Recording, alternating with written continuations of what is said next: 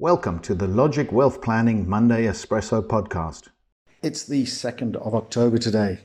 We had a pretty gloomy week last week in markets, equities and bonds struggling, and that capped off a rather gloomy month and a weak quarter, Q3 down around 3 or 4% if you look at US markets.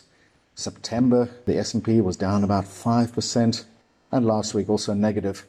Slightly more positively, though, the FTSE outperforming. So UK stocks outperforming last week, and they were up 2.5% for September. So some positive news there. The gloominess, though, really driven by the news, the language that we're hearing out of the Fed and out of the other central banks, the higher for longer rhetoric that we're hearing. Yeah, so what's going on here? Let's start with actually the FTSE first. So why is the FTSE up and other markets down? If we look at the FTSE, you have about 15% exposure to energy companies and the oil price is up and that's helping the FTSE.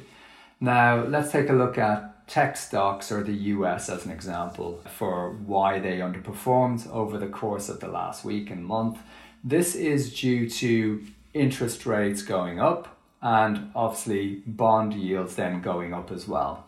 And we have all of these central bankers out talking about the fact that bonds are going to be higher for longer or interest rates are going to be higher for longer. And ultimately, this will impact companies' profits. So share prices coming off a bit to take into consideration or factor in those higher interest rates for longer. But interestingly, if we zoom out a bit, we'll see that we had really strong performance in Q1, really strong performance in Q2, bit of a pullback in Q3, and we're seeing the market now hopefully gearing up for Q4. I'm just going to give you one interesting statistic. So since 1990, you've had 11 years where in the third quarter, the S&P has fallen. Now, what we're seeing in the fourth quarter, in 9 of those years, in the fourth quarter, on average, the market has returned to 10.6%. So what I want to highlight here is that usually one of the big catalysts for markets in the fourth quarter is company earnings. Tech companies particularly love to surprise in the final quarter of the year. And that's one of the things that we'll be looking out for as we move into the end of the year. You mentioned oil there right at the start, and that's a key part of this higher for longer rhetoric, or fears at least of higher inflation. Now, oil at $91 at the moment, that's up 12% for September, up 29% for Q3. And those rises driven really by tighter supply and rising demand. That rising demand driven by economies that are actually doing pretty well.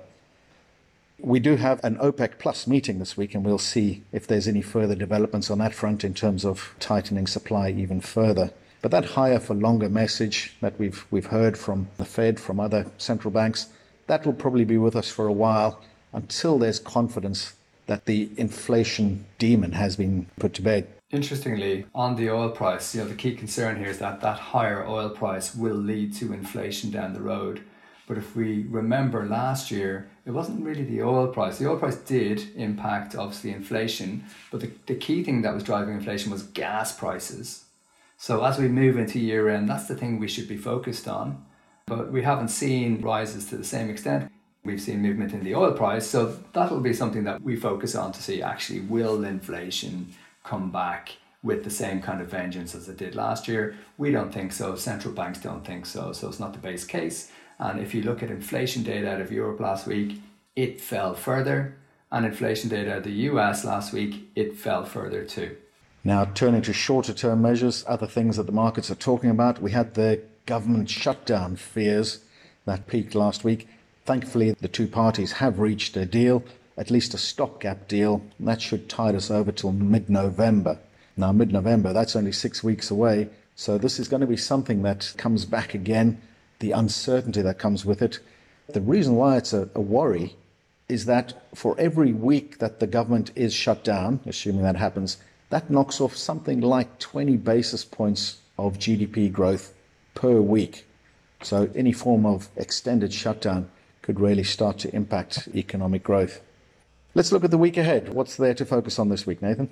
Yeah, so the UK, the focus will be on house prices. So we've got the nationwide and Halifax house price index. And Europe, we've got retail sales. So obviously the retailer is quite important. So is the retailer remaining robust in this environment of slower economic growth, and thus far people have been willing to go out and spend, so we'll keep an eye on that. And in the US, we've got unemployment figures. So if we're going to have a weak economy, it means we're going to have a pickup in unemployment. But actually, the unemployment figures in the US are expected to fall. So more people working. So it's currently 3.8%, it's expected to fall to 3.7%. So we'll keep an eye on that too. So as always, there's plenty to watch out for in markets. As you say, plenty to watch for, and we look forward to telling you about it all next week.